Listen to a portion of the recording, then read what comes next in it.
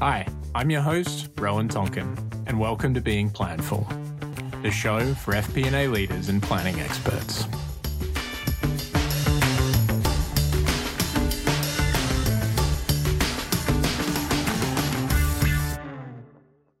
Happy Friday, everyone. We're back.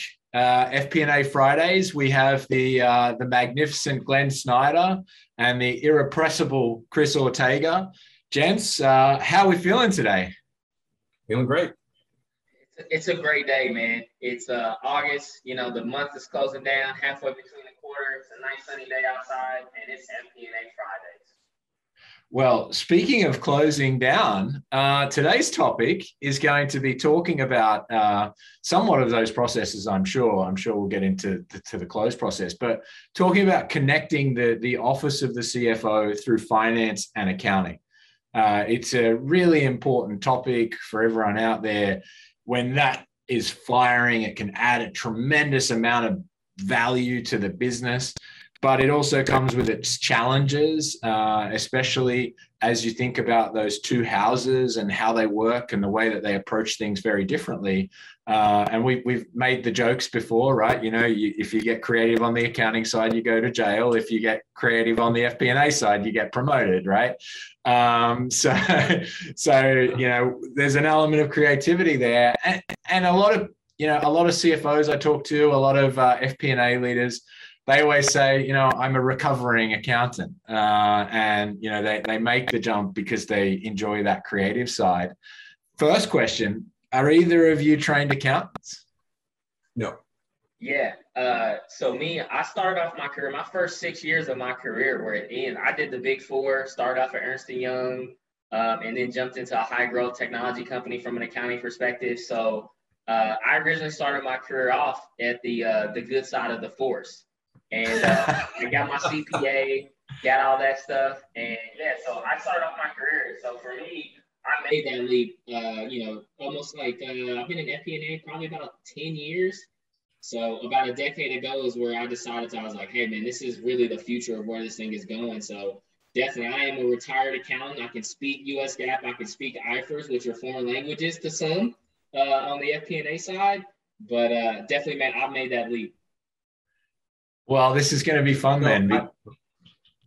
My whole career, I guess, has been on the dark side of the force, if you will, to use Chris's analogy there. I've been an analyst throughout my career. The funny thing is when I was majoring in economics in college, I was required to take a few accounting courses, and I absolutely hated it. And then my first job out of college was being trained as a commercial loan officer at a regional bank. And they put me through so much intense accounting because you have to be able to break down financials and understand all that stuff. So we did a lot of training on accounting. And I just remember after I went through it, I was like, yeah, this just reminds me of why I did not want to pursue this. And I just definitely like that, the creativeness that is required in FP&A, where you start with a blank spreadsheet and you just build from there. Well, let's get into it. I'm not sure I like the analogy about the dark side and the good side of the force. I think finance and accounting are the good sides of the force, and sales and marketing are the dark sides. So let's maybe drop that one so that we can create some harmony amongst the office of the CFO. All right, well, gents, this will be a fun topic, and Chris, you get to play the voice of the accounting side of the house today, and talk to some of their challenges and their frustrations with the creativity that us on the business side deploy and employ, and try and ask them to bend things that shouldn't bend. So let's get started. Why should we care about having a really strong relationship between finance and accounting? And Chris, I'll start with you, being the former accountant. Yeah, I think for me, it's three key business questions that I think accounting, finance, FP&A have to answer, right? What do we say we're going to do? What do we do? And what are we going to do about it, right? To me, when I've looked back through it, accounting has always been that place of saying, what do we say we're going to do and what do we do? right? That is the starting point, the foundation of any business decision that you want to make. So, when I was involved early in my career from a public accounting perspective, and also at a high growth entrepreneur company, a SaaS company doing accounting work, that was always the starting point. And you have to have solid foundations, right? You have to make sure you're up to date with, the ASC 606s of the world, the IFRS 15, the IFRS 18. Yeah, everybody listening, I know the language, I know the lingo, I know the guidance, right? You have to have that. And to me, even right now in my current role as Senior Director of Finance and FP&A for Amartys, I'm in close partnership with my colleague out in Vienna, who is the head of accounting, right? And to me, it is a constant conversation, right? Because everything feeds off of one another. When you look at the business planning, if you're, trying to do a next 6-month forecast for the business and you don't have a solid accounting close process, you don't have solid processes and segregation of controls, you don't have, nice documented and well solidified processes that are driving the KPIs, how can you really take that information and forecast the business? So to me, they are one and of the same, and that's a direct partnership to have. But the thing about it is like, you got to make sure you're maximizing the efficiency on both sides. Like, and you got to speak an accountant's language. I think too many times, like finance and FP&A people go to accountants and they don't really establish that baseline of like, hey, look, here's what we're looking to do, right? Accountants are going to be focused on the debits, the credits. Here's how I close. Here's what the entries we need to have. Here's what that is. But I think connecting them to say, okay, here's why this is important, but answers that business question is, here's what we're going to do about that information, and bring them along the journey. And I think one thing that I've really learned as leaders is that it's really important to be, connecting with accounting to focus them and bring them along in that journey of what the bottom line results you're driving in. So I think it's, understanding their language. I think it's also making sure that you can, dive into the details and have those solid processes and procedures, but also connecting with those accounting leaders to ultimately connect them to the vision of where the business is going. That's where I've seen it be really successful. Awesome. Glenn, what's your perspective? So I look at it in a way that, so in FP&A, we do not create any historical data, period. That always comes from somewhere else. And on the financial side, that comes from accounting. And what we have talked in the past about, you can't understand where you are going and how you're going to get there if you don't know where you are. And that is the grounding that accounting provides. It is, hey, we're going to tell you exactly where your starting point is. So that, I kind of look at it as, if you're a farmer, when you go over and plant your crops for, and that you want to go and grow whatever fruit you're going to be growing, that seed that you're planting, that's accounting. You can't do it without them. That you have to recognize their importance, and everything that you do builds off of what they do. So because of that, accounting is one of the most critical partners that FP&A has.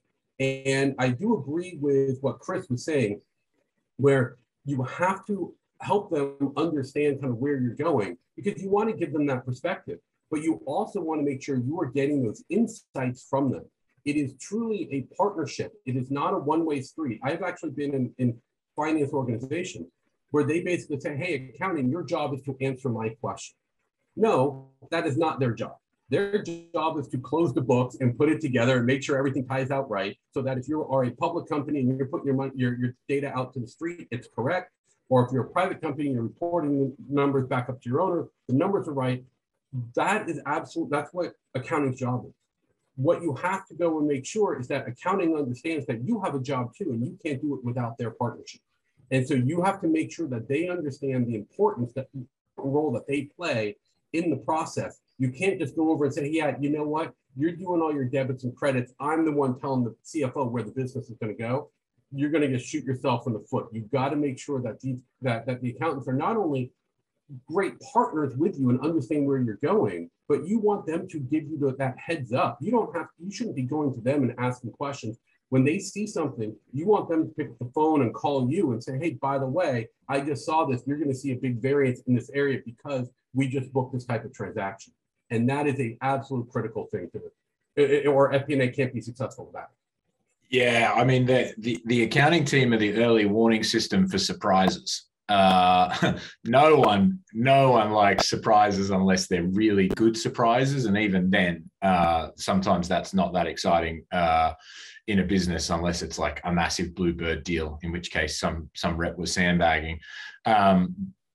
Where I think what you both said there is you can't know where you're going to go, or you can't plan to go somewhere unless you know where you are right now today. And if any of that information is inaccurate, then that new direction that you go is, you could be leading yourself down the wrong path. Can you talk to me about, obviously accounting is something that you have to do. And oftentimes, I've talked about that cognitive and non-cognitive and manual and, high value work. And, often accounting can be put in that bottom left quadrant of, highly repetitive, highly non-cognitive. And so it's a really ripe space for a lot of automation. And a lot of organizations try to minimize the cost there. But when you do that, you can often end up with a large impact to the business, which is your close takes 15, 16, 17 days. What is the impact to you as FP&A professionals when that occurs, when you have a 15, 16-day close, and how does that prevent you from doing your job? You want me to start, or Chris? Yeah, go ahead. Okay, so a long close kills FP&A because the process that FP&A goes through for monthly reporting starts with, okay, the books are closed. So if you are not starting, let's just take an average month. Let's say you're talking about March, and you go over and your books are not closed until March 15th. That means FP&A can't start looking at any of the numbers until March 15th. Usually it takes a few days, maybe up to a week, to go over, put the reports together, write up the analysis, and then by the time you're having conversations with your business partners, you're talking about you're in the last week of March. When you're having that conversation with business leader, your data is a month old. It's stale because they've already gone through another month by the time you start talking to them. So that long close process really shoots you in the foot because you can't have a conversation that allows the business to be able to react to where they landed in the prior month and adjust from there. Instead, they're doing it a month later. So you really want to look at trying to get that close process ideally down to 5 or 6 days. Chris, what have you been, where have you just, I mean, I've been a part of this process, man. And, we, in some organizations that I've been a part of, we were, week number 3 before we were closing down the months and having consolidated data, right? So really finance and FP&A had only like 4 business days to do any kind of planning, any kind of analysis, any forward looking. So the first ground that you want to say, and now, we move our month end close to day number 2. We have 80-90% of the time that used to take with close, just closing the books. Right now, we're spending that time like, how do we achieve it to our forecast? Where are we at on our KPIs? How we're tracking to the budget that we set out? So you really want to factor that time and make accounting as efficient and effective as possible, right? But it's also balancing accuracy and precision. Typically, accountants always want to be precise, right? And that usually that 10 to 20% of a balance sheet reconciliation or data, that's going to extend out, right? That'll take another 3 to 4 days. And when you're working with an international company like IMED and Marcis, like those cycle timelines are 2 to 3 days before you can get it. So I think really working with accounting to balance accuracy and precision. Look, as a high growth revenue company in SaaS, the precision area you want to have is your accounts receivable, your deferred income, and your revenue. You want to have that 97% accurate. That's what I mean around precision, if not 99% to 100% accurate, right? In some areas where you want to make it, precision. Accuracy, I look at it to say, hey, can we make some assumptions around some bonuses or some commissions that we can just true up on a quarterly basis? So really it's sitting down with accounting and say, what are those areas, those key risk areas that we want to be precise? 97 to 99 to 100% accurate in all of our data. where do you want to be accurate in your information to say 70 to 85%, we want to have it down, right? And really one thing that I went through that was and I would suggest all accounting, finance, FP&A leaders go through this. I actually had the opportunity to work through a Kaizen. Basically what a Kaizen is, it's establishing what is your baseline right now. So we did it on the month-end close process, and we were getting done middle of the month, almost the third week. And we said, what is our baseline processes, all of our people, all of our deliverables that we have. And then we identified the ideal state that we want to get to, which is day 3 of a close. And what all needs to happen, who needs to do what can we be accurate and precise about, what can we actually do and not do. And we really got to, and we worked through that in the quarter, and we were able to go through that entire process where the accounting, finance, and FP&A were involved to say, if we can get done day 3, this is how much time that we can have forward-looking and strategic long-range planning for the business. So I would, and that was a partnership with accounting. I would recommend all the listeners that if you want to deepen that partnership, that understanding, and really accelerate that month-end close, do a Kaizen, right? Sit down and really whiteboard out and map out, here's all the different pieces that we need. Here's the bottlenecks. Here's the constraints. It really lays down the path that you need to go do and then go execute towards it. So to me, you got to have a very efficient, balanced accuracy and precise month-end close. That is the starting point. That's the rocket ship that FP&A needs to land on and actually go look towards the future for the business. Yeah, it sounds to me something similar that I've experienced in my career, which is a productivity analysis, right? Like, and then doing a gap analysis to become where we're efficient. So really interesting, Chris. And I want to stay with you just for a second. Tell me what it's like on your side when you're as an accountant, cast your mind back 10 years back when you were on the accounting side of the house. What's it like when you're in a 15, 16 day close? How does it feel to you? And what are your struggles and pain points at that time that you're trying to break free of? Yeah. So, I mean, I'm still wearing the controller hat now. So it's not like I'm far away from the month-end close as I was 10 years ago.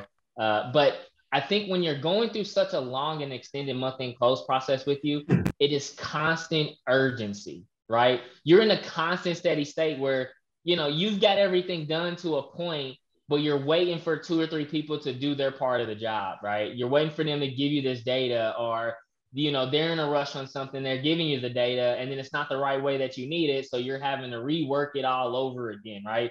And to me, when you have those extended timelines, right, you're already like doing the current month as you're closing the previous month. So when you're in those extended cycles, you're doing 2 months in like an extended period. You have constant overlap. And really, when you get done with the close, you're already jumping into the close again, right? Because when you're closing the books the second, the third week of the following month, you're already in those closing activities. So you're already always in a perpetual closing cycle, right? You're perpetually trying to follow up, and you're like, I got to get this from this person. And they're like, well, do you need it for last month or you need it for this month? And it causes a lot of inefficiency around communication. It causes a lot of inefficiency around commitment. And it causes a lot of inconsistency around getting results, right? So I've been in those cycles where you're constantly going through that, and you're ready to inform the business and you want to provide the insights, but you're providing so much of the past. You're looking so much of what we've done, and you're not even spending so much, even in a month, of like, where are we going to go this month, right? And what I've also seen from a team perspective is that creates a lot of burnout.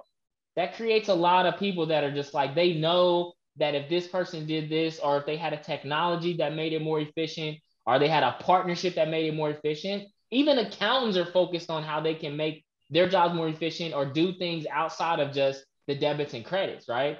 And to me, I think that's where, when you work on those places where you leverage the partnerships, you clearly lay out the communication, and also you leverage technologies, that's where you're able to bridge everybody together. Now everybody is working.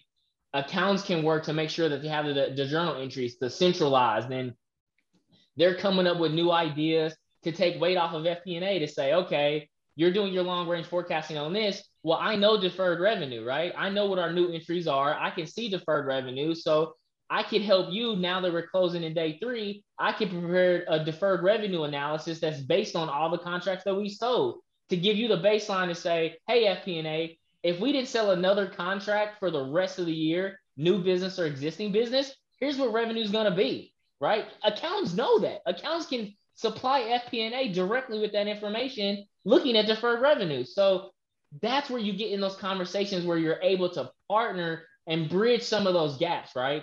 FP&A is helping accounting is helping FP&A, and it's all about that balance versus like being in a 3-week close process outside the month where nobody knows where the business is going, accounting, finance, or FP&A. Those are the advantages and some of the frustrations that I've seen when I've been involved in, and even still today, involved in the month-end close process.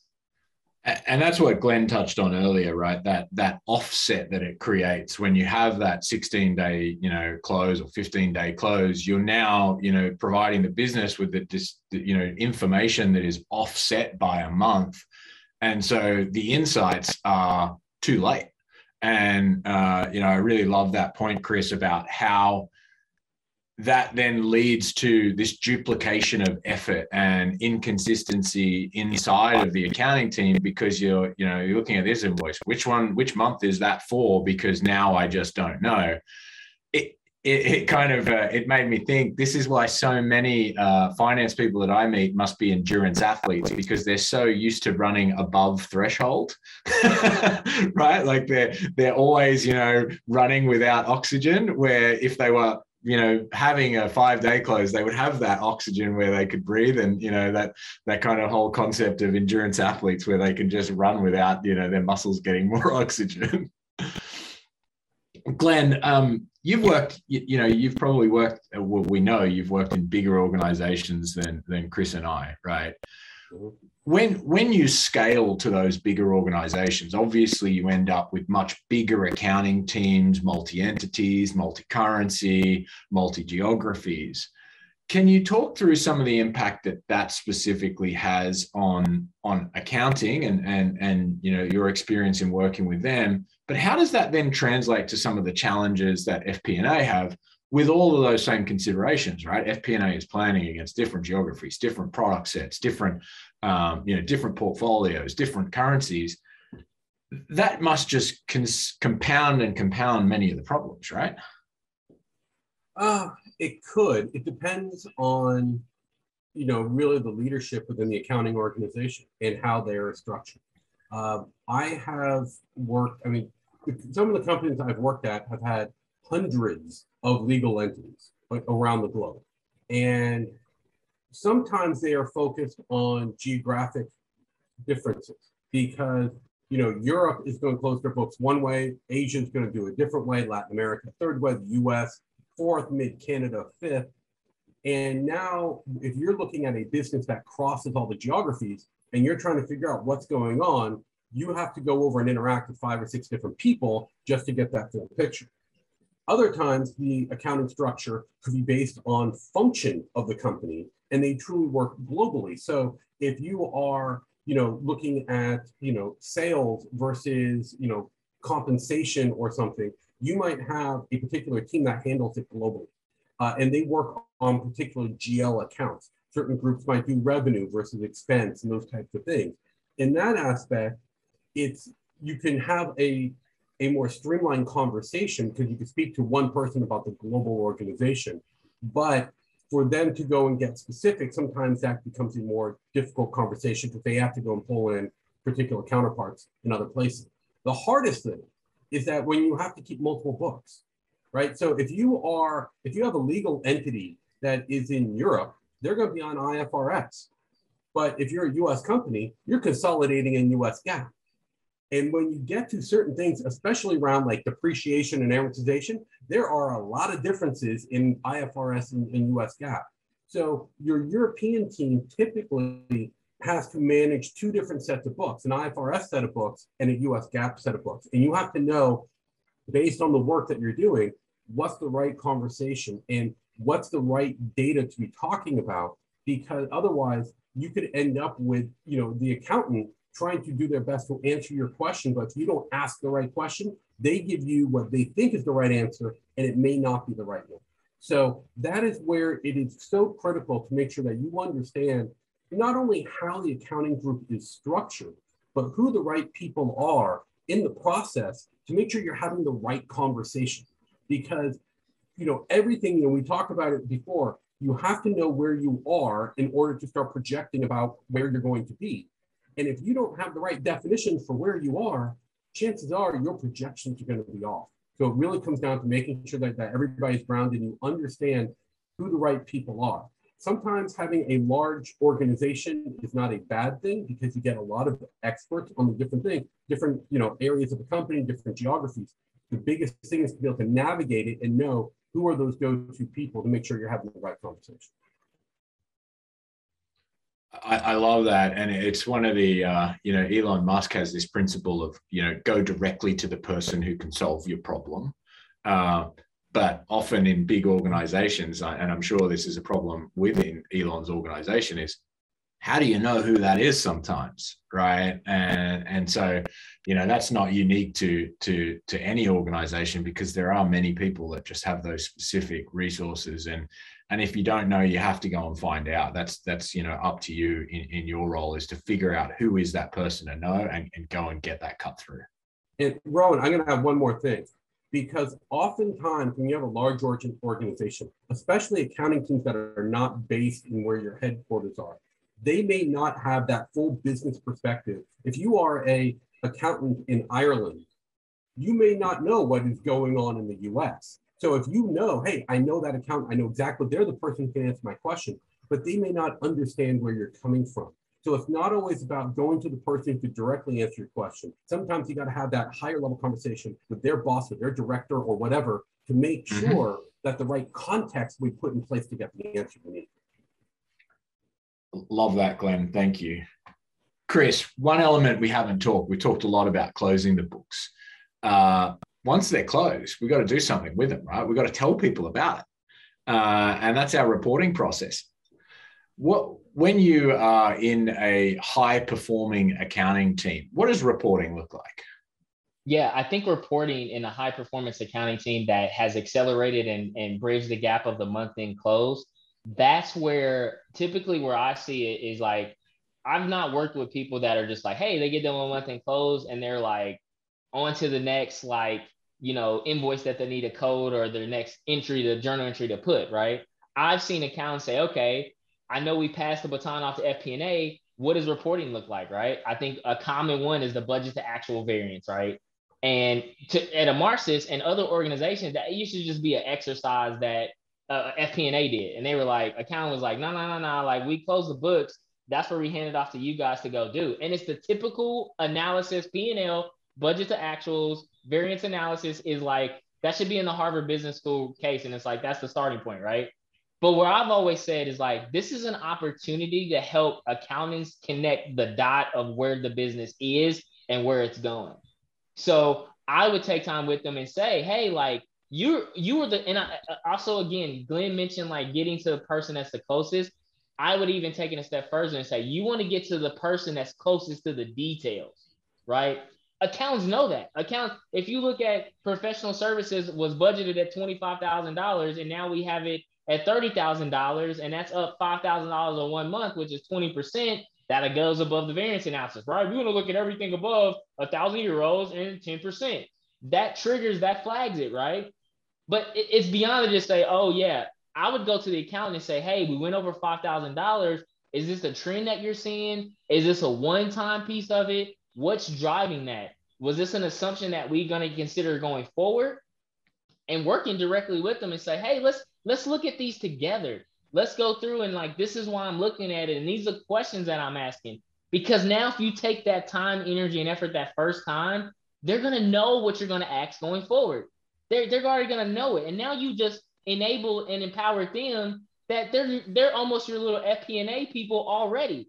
Because they're going to say, oh man, I know Chris is going to ask me about this. And this is what he's going to ask for. This is what he's going to be looking into. So let me just already drop that out there for it, right? And just say, hey, Chris, it was a one-time invoice. We had to, pay this 401k fee. It was one time. We missed it in the last quarter. It should be at the budget and baseline. It should be at the budgeted rate going forward.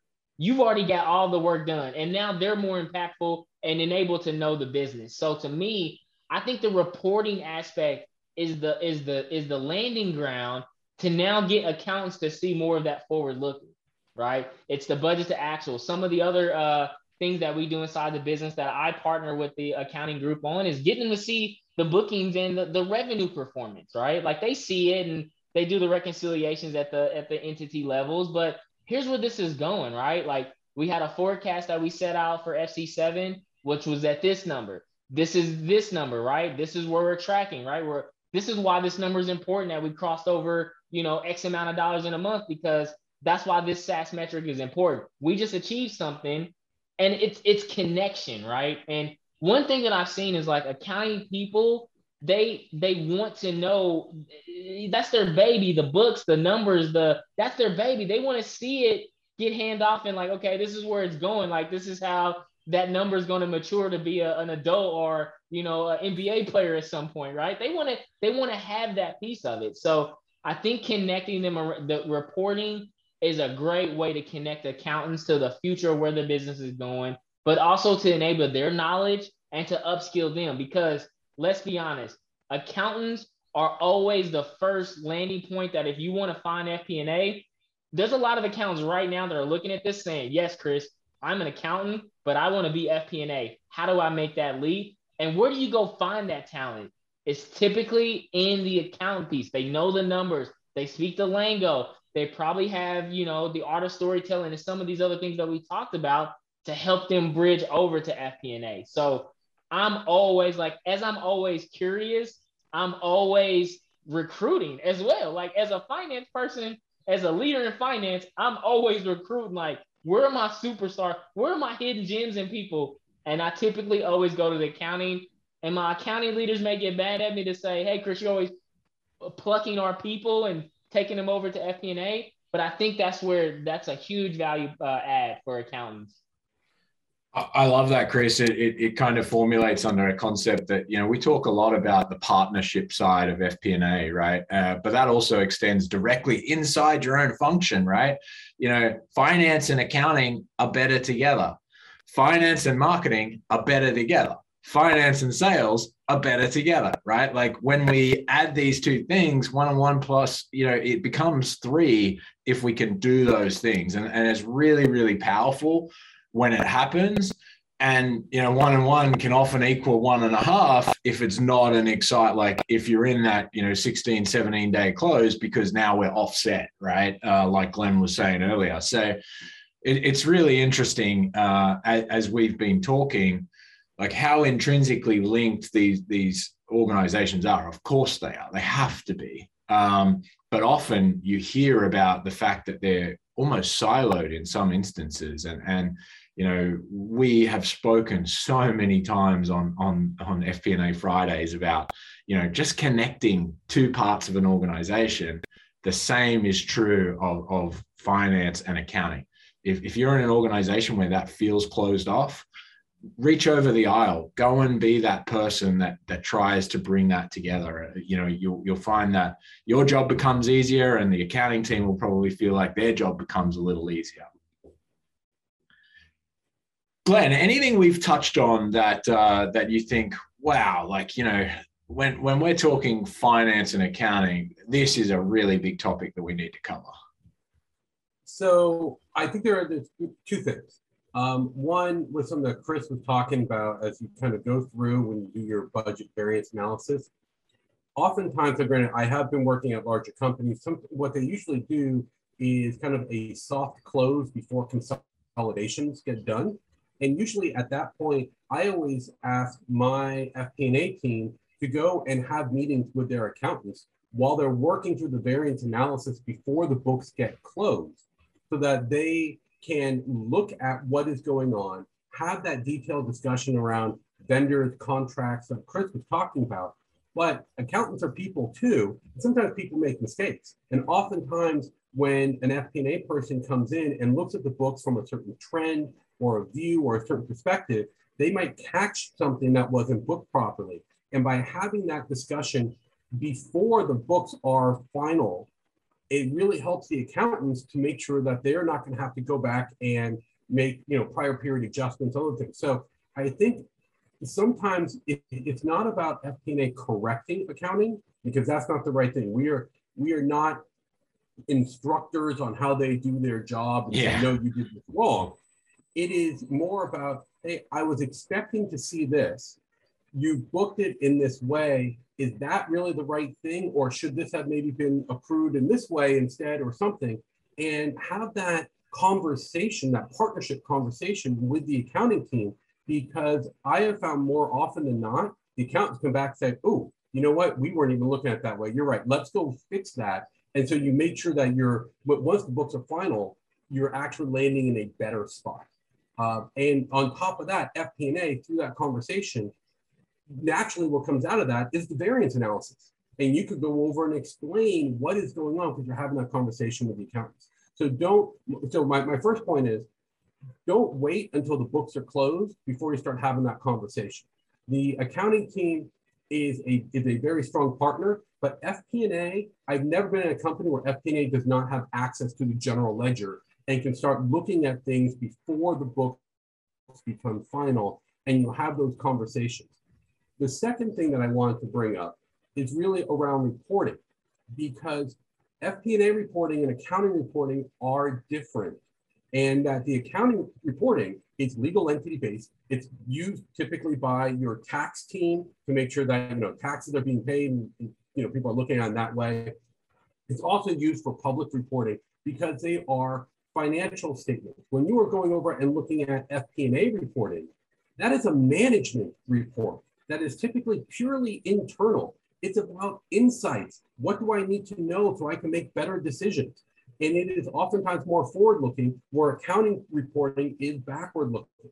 And so just to make sure that it's okay to have both accounting and FP&A doing reporting, but they need to understand where they connect, but also what makes them different, and to make sure that the accounting group understands. You also, by the way, if you are an FP&A and you are not sharing your reports with the accounting team in some way to let them know how you're using their numbers, that's not a very good partnership. Share the information, make sure that people have those, that understanding of, hey, here's what FP&A is doing with it, here's how they're looking at their reports, because that partnership, just by giving them information back, is just as critical to them as them giving the information to you to start your reporting. So that is truly a two-way street. You just want to make sure you have that strong partnership. Yeah, I love that. And I actually want to extend on it for one moment, Glenn, which is FP&A, you don't find a business partner on the accounting side for sales and marketing, for example, right? So FP&A is also the translator for some of those accounting principles to folks like me. I never studied accounting. I studied computer science, right? So I understand how the internet works. I have no idea how our books work. But I rely on my FP&A team member to help me understand key accounting principles and how certain expenditure will get recognized, how that impacts my budget, how I should think about that for planning. And so, you can't be a great advisor to your business partner, in my case, marketing, if you don't understand, if you're not the voice of accounting for that organization as well. So it's also your responsibility as an FP&A leader or an FP&A, person responsible to be the voice of accounting to the business, and not, like some, often you hear about, accounting often can be the enemy because they're the ones that are doing it this way. We're doing it that way for legal reasons. You've got to go and justify and help explain to someone else why it's all being done that way. Like, it's very important that it gets done that way. Otherwise they go to jail and your CFO's not happy and your company's in trouble, right? So, I think one thing that I want, the audience to hear out of this is become that translator for the business. Yes. And ask those key questions to your accounting team. Hey, what do you need the business to know about this process? I will help you tell that story. I will use my position as the partner to be your voice with them. And Ro, let me add one more thing. You want to make sure, one of the most frustrating things that I have heard from accounting is when a business leader, somebody in marketing or sales or operation calls them up directly and starts asking them about something, but they don't know how to speak the accounting language. And the accountant interprets what they think the question is. They answer a question, but then the business person is like, no, that's not the answer I was looking for. That doesn't answer my question. Now both sides are getting very frustrated. By having FP&A go and be translator, be that liaison between the two groups, FP&A can understand the business, but they have to understand accounting, and they can go over and make sure that it's the right question being asked and you're telling the right story, and you avoid a lot of that frustration. The second you get executive business leaders calling up accountants and why did you make this accrual? You are having the wrong conversation. Oh, man. But yeah, don't do that. Don't do that, guys. Don't have your business people calling accountants. I've been in those situations. I've been on both sides of it. Yeah. That gets really, really highly stressful for sure. Yes. And if you are a payable clerk and you are, a relatively low-level person and a senior vice president calls you up about a particular vendor, line that they see in a report somewhere, that payable clerk is freaking out because they're like, oh my God, I have this really senior person calling me. I got to answer their question, but I have no idea what they're talking about. And it's just not a good situation. So you want to make sure your business partners are going through FP&A and let FP&A answer those questions and give those answers back. And by the way, it's all a great thing to say, hey, let's bring the accountant person back with me when I'm communicating back to the business to make sure that not only are you giving them credit for their work, but then they can hear the business person asking the question and how FP&A translates it to make it work for accounting. I mean, just to add to what Glenn said real quick, Rowan, like to summarize it, right? You want FP&A to be the financial translators in the business. Like that's literally what you want them to do, right? You got the business maybe speaking a different language. You got accounting speaking a different language. Like you need to be the business interpreter in between that process, right? And that's where it's super successful for everybody because accounting knows, hey, I have Chris Ortega that can speak my language. He can speak the FASBs. He can speak the US GAAP, the IFRS. But then also I got Rowan that says, yeah, I can go to Chris and, he doesn't sound like a robot or like a lawyer or something, right?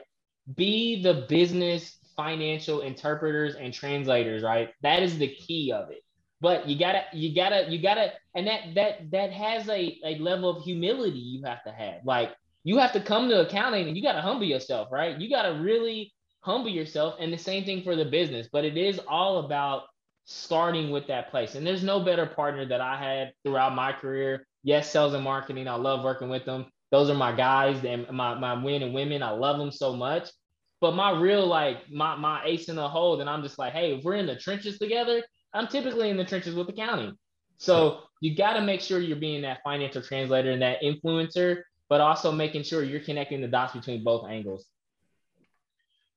And to kind of carry on something that Glenn was saying, which is, bring that, accounting person in, that comes something to you were saying, Chris, which is that's the talent pool, right? So when you can bring in the accountant in there, you're also showing them a path to nurturing them as talent to help them understand the real world impact of what they're doing. But you can do it in a way where you're protecting them and, you're being there as their translator. But they get to learn, okay, this is when I do it this way, that's how it impacts the business. When I do it this other way, and both could be right, this is the other impact to the business.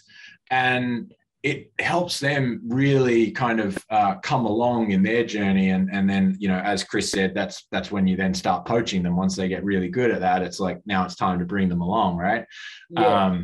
One other thing, though, is that keep in mind, if you are a staff accountant and you're sitting there, your job, you're booking your journal entries and you're doing that. Now, all of a sudden, you're invited to a meeting with the senior vice president or chief marketing officer. That is exposure you don't normally get. And the accountants are excited about that. Ooh, I'm going to see more about what, I'm going to hear from this person about what's going on in the business. By just giving them that exposure, you are building a lot of credibility with those accountants because you are not saying, hey, look, I'm FP&A. I own these relationships. You don't get to talk to them. You're bringing them into that circle you're helping to enhance that relationship, build the trust on the accounting side as well. And that's just going to pay dividends down the road.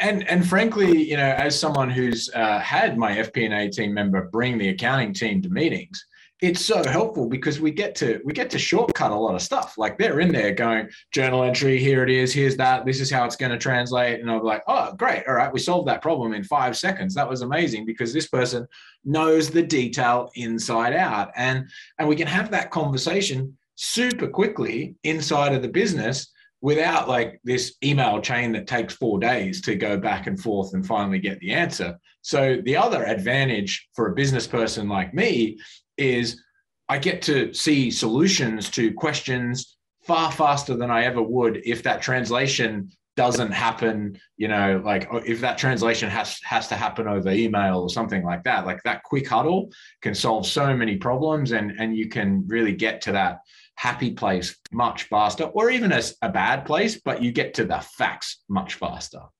And Chris said something in his last comment. He was talking about being humble, and that, you know, in FP&A, oftentimes you think, hey, I got these great relationships with all these business executives. I'm helping them solve all these problems. I'm a stud. I love, you know, I'm the guy that everybody wants to talk to. You know what? Shut up. Just take a step back, go over and bring your partners with you and say, I can't solve everything on my own. This is a team effort. And hey, business leader, I want you to go over and have to know who the person is who's booking these things. And let's make sure we're all having that conversation together. I don't need to be the center point of every conversation. I just want to make sure that the conversations are being had and they're being had in the right way. If you could go and do that and you take your own ego out of it, you solve so many more problems, you do it faster, and you become a better partner to everybody. And I just to add to that, and I think this is really important for everybody that hears this, because there's going to be accountants listening to this right now and be like, I'm ready to make that jump to FP&A. But I think it's so much value in this one question when you're trying to work through and give you tangible takeaways to go build that partnership, right? Go to accounting and say, you know what? I need your help. I'm struggling to understand this. Can I get some time with you to just walk me through and understand their perspective? And it doesn't matter if you're like a junior FP&A or you're leading FP&A. When you do that with accounting, as much as we mentioned, it breaks everything down, right? And you're just like, oh yeah, I see. This is what that means. The biggest one I've worked with is ASC 606, right? One of the biggest accounting pronouncements that have changed, that is revolutionizing revenue. It's aligning IFRS and trying to explain that to a VP of salesperson, right? But I worked with our auditors. I worked with our head of accounting and said, guys, like, I need your help in this. And that deneutralizes so many conversations when you go to a person and say, hey, I'm struggling with this. I know you're a subject matter expert with this. I need your help. And I want to take some time to listen and understand your perspective. In any situation with any business partner and stakeholder, you do that, you've deneutralized everything. And now you got that accountant excited. It's like, oh man, like this is the person that is doing all this stuff and they're, you know, they can do this and they want me to help them. And typically that is how you get the momentum and the ball rolling, right? And it pays so many dividends. And accountants right now, let's be honest, accountants right now want to do the creative, the sexy, the awesome stuff that FP&A is doing. Typically about 80% of them want to do that, but they're too shy. They don't know how to start doing it. They don't know if they have the skills. They don't know if they have the talent. They don't know if they have the personality, but it's all about getting them down that road. And the more that FP&A can help move the value proposition and connect the dots for accounting people, the more awesome FP&A is just going to be overall.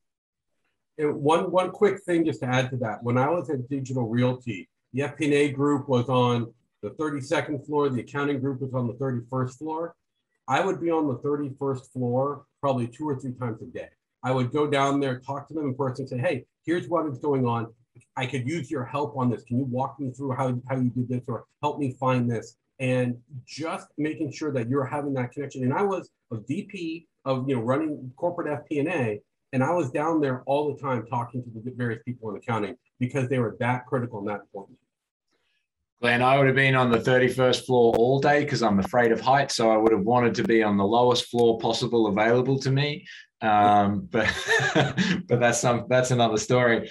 Guys, it's been an amazing session. And for those listening, if you got all this way and you're in FP&A, send your accounting team this episode of the podcast. They may not be listening, given the title is FP&A Fridays. Send this to them and, get their perspective. Ask them what they thought about it, because, it will open up a conversation about your two roles and how you can help each other.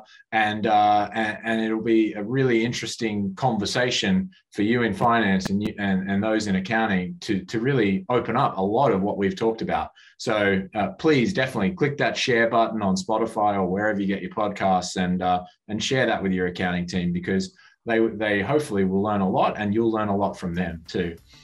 So for today, FP&A Fridays is over. We'll be back next week and really looking forward to it. Have a great weekend, everyone.